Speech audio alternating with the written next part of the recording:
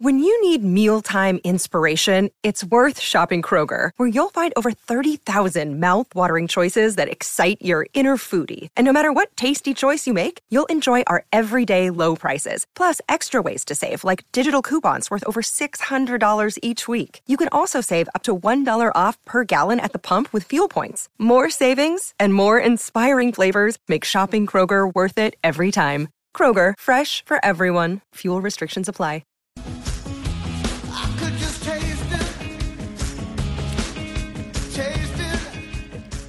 Izzy Kempe for breakfast, SCNZ. Great job on the new intro song. Got me smiling and ready to go from a text message on the Temper Bedpost text machine.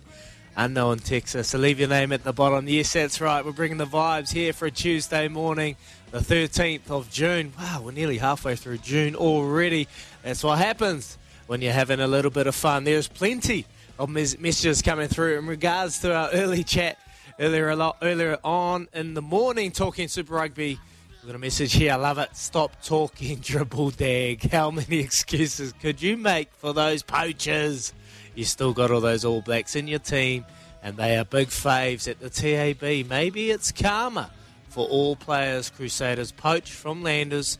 The Crusaders over. So get all your excuses ready for Monday. Most of New Zealand will celebrate when the Blues win 9 p.m. Friday. Yes, I will be ready. Got my Crusaders blanket ready, full of armour. Well, if it doesn't happen, this armour will be coming off, and you'll be hearing it all live here on SCNZ Monday morning. I cannot wait. Let's ready to rip in. A couple more we'll get to a bit later on in the show. We've got a big hour coming up. We're going to be talking some Origin. And a bit later on in the show, we've got Casey Frank after 8 o'clock, and we got Country Clueless. If you remember, if you're a day one listener, well, Baz and myself, we're very clueless living on our lifestyle blogs. Well, I've just got a horse, and I'm going to get a bit of help from Sims Davison. So looking forward to that. But right now, it's not time to talk some tennis, Kempy. Yeah, that's right. And we've been lucky enough to be joined on the lines this morning by Mike Venus at the French Open, who was playing in the mixed doubles with Bianca Andreescu. Good morning, Michael. How are you this morning? Yeah, good, mate. Yourself? Yeah, good, thanks. Hey, congratulations on making the final. How did the team up with Bianca come about? Yeah, it's actually Christophe Lambert, who worked for Tennis New Zealand for probably the last 4 years or so.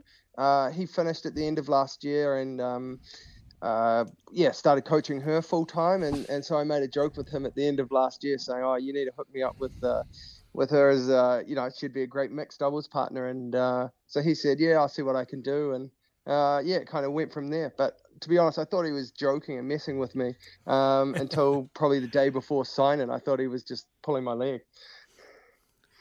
Mate, it came so close in that final. What was it like taking on your former teammate, Tim Putz?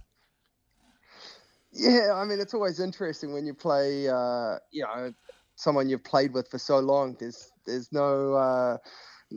There's no disguises out there. You know exactly what the other one wants to do and how they want to go about things. So, yeah, it becomes a bit of a, should I do what I normally do and he knows it, or should I go for something different and see if he doesn't expect it? So, it's, we're still good friends and we get on well. So, it was cool to share that court and kind of that moment with him, although I wish the result went the other way.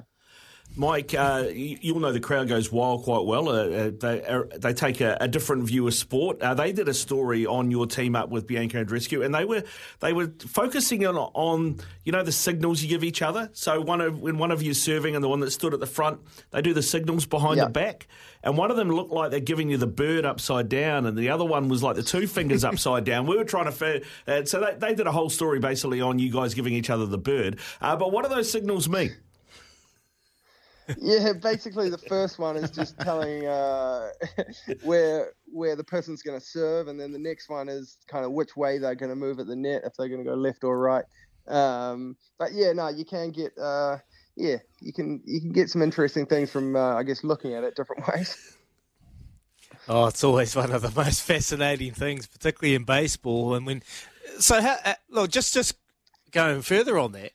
In baseball, they can say, nah, I don't want to do that one. But for you, it's basically you got to agree with it because You know, is that how it works? Is there a plan in place for why you're doing these sorts of things? No, so you can call them off. You can say no, and then they'll go to a different one and that. But I think the longer you play with someone, you've kind of got a good idea of what they like to do in certain situations and what they're comfortable with and kind of what the go-to is. So you kind of you normally have a good idea on kind of what they're going to be wanting. But yeah, no, you can end up running through a few different ones if you're not getting quite the one you want. Hey, Michael, so it's your second final at Roland Garros. What do you think you performed so well on clay? Yeah, I think, the year I won it and obviously this year, it was both very hot, both those years. So, the hotter conditions, it's a bit quicker through the air of the ball and it bounces up a bit higher, which kind of suits my game a little bit more. So, yeah, I mean, I've had some good results there. Would have, in between those, some not so that would like better ones. But yeah, it's I feel like actually on the whole this year, the clay, we actually had a really good season and kind of build up to the French Open. We were both, my doubles partner and I, disappointed with kind of how Roland Garros ended up. But on the whole, I think we were playing some good tennis and kind of now put that behind us and looking forward to Wimbledon. Well, you got that partnership with Jamie Murray going, mate, obviously, and we know Murray's generally like grass. That seems to be going pretty well. So with the grass court season upon us, does that play into your strengths, do you think? You guys pretty confident for Wimbledon? Yeah, I mean, I think he's obviously had very good results on the grass and, he's playing at home and normally has, good fan turnout for him and support in that. So, I'm excited to get out there and play Wimbledon. We've got a few tournaments leading up. So we had our first session together out on the grass today and, it felt good and we were kind of working on the things that we think will work well for us on the surface and that. So, from today's account, it was a good start and let's see what we can do from there. So you've obviously teamed up with Jamie Murray, but Tim Putz has left you for his fellow countryman. What was the go on there? Is this normal in doubles tennis? Are you constantly evolving and changing partners for any reason? Yeah, to be honest, it changes quite a bit. I think probably one of the big things is playing tennis as a youngster growing up, and that you're always, I guess, looking at singles and playing singles. So you're very, you have a way that you like to go about doing things. So then to all of a sudden after 20 years or so, change and you're working as a team and you got to really come together and do things together and practices and want to have the same idea of how to play and how to go about things. It can become challenging at times and people have different views on it. And so, yeah, it becomes sometimes it becomes a bit tricky, trying to find that right sweet spot where you both are comfortable agreeing on the same thing and how you want to go about it. Well, the way Izzy put that, I was about to start a conversation about who decides who gets the cat. Mike, you've been at this for a little while now. We've seen some of the more experienced players sort of start to look at the which tournaments they play, which tournaments they don't. We've seen Federer in the past skip clay court season altogether just to concentrate on grass. We've seen Nadal do it the other way around, skip some hard court stuff to concentrate on clay. Is that something that you will look at as your career evolves? I guess for me, the lucky bit with the doubles is I'm only covering half the court. So don't have to, take as much time and some of those things like those guys have. So yeah, I mean, it's a matter of now. We'll see how many years, the body kind of holds up and goes through. But yeah, just try and maximize and get as much out of it as I can while I'm still enjoying playing. Hey, Michael, what about Novak's 23 slams? Like, was it good? Were you there and able to watch it? And was it good to be a part of it? Yeah, so I mean, I wasn't there for the final and that, but yeah, I mean, it's incredible what he's been able to do and achieve. To go in with everyone's gunning for you each time, and you've got huge expectations on yourself, and to be able to, consistently perform well and come out and and be lifting that trophy, 23 times for different Grand Slams. It's pretty incredible. Look at Novak Djokovic. We all were hoping, predicting that Carlos Alcaraz will get through Joker and continue on. He obviously played him once and beaten him. But you look at the next crop coming through, tennis in the singles game. Can anyone, and how much longer does Joker have left in him? He is obviously 36 years of age. Can he extend this lead over Fed and Nadal? I mean, I'd say he's probably, you'd have to say he's got a few more in him. He's won the first two, this year. And did he win Aussie Open? I think he did. But anyway, he's can he do the sweep? And he's playing well. Yeah. So, if you're winning two in a year, you're kind of, you're obviously still playing at the peak and people are still chasing you. So, I would say he's at least got a few more years, at kind of the top of the game. I'd say those youngsters are going to be right there with him, and there'll be some great matches, coming up in the future in that. But I wouldn't be surprised if he put a few more on there also. Hey, Michael, just for the listeners, have you played Djokovic, or have you played a Federer, any one of those goats of tennis? And if you have, what was it like? Yeah, so I played Novak early on in doubles in Beijing, and lost in a super tiebreaker. But it was very cool playing against him.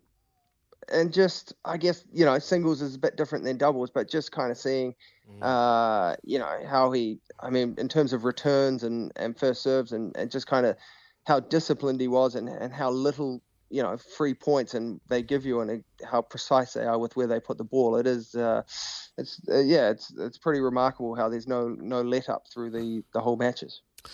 Mike, just before we let you go, Wimbledon, US to come. Those surfaces, I think, are probably more Novak than the clay is. We've seen that over the career. What chance do you give him to have 25 by the time the end of the year comes around? Yeah, I wouldn't be surprised. I'd say obviously he's the favourite for Wimbledon, so you'd probably give him that one. And then with having three in your pocket, and I think he made finals of US Open last year. With the confidence and how well he's playing, I wouldn't be surprised if he did end up at 25 at the end of the year. But there's I think the other thing too, if he does win Wimbledon, you're also trying to get the calendar Grand Slam, which hasn't been done for I think quite a while. That'll add some other pressure to things also. So yeah, it'll be interesting to see how it all unfolds. Yeah, it will be, mate. It will be. Hey, listen, I really appreciate your time, Michael. Best of luck for the grass court season. I hope to see you and Jamie go deep at Wimbledon, eh? Go well. Thanks, guys. Appreciate it. Have a good one. Yeah, you too, man. Michael Venus there with us on Izzy and Kempy for breakfast. 7:17, and yeah, what an experience that'd be, eh? Mike Venus' shoes have been on the other side of the net from a guy like Joker. I know you think about that too when you're sort of playing against the best, and you go, man, I wonder what it'd be like to play against that guy or be a part of it. And being on the other side of a racket up against the Joker, against Nadal, that type of people, man, it'll be a dream come true, wouldn't it, Izzy? Yeah, it would be unreal, mate. Just to be able to test yourself against the best in the world. But it's a different game, the doubles, isn't it? Like the teamwork that's involved.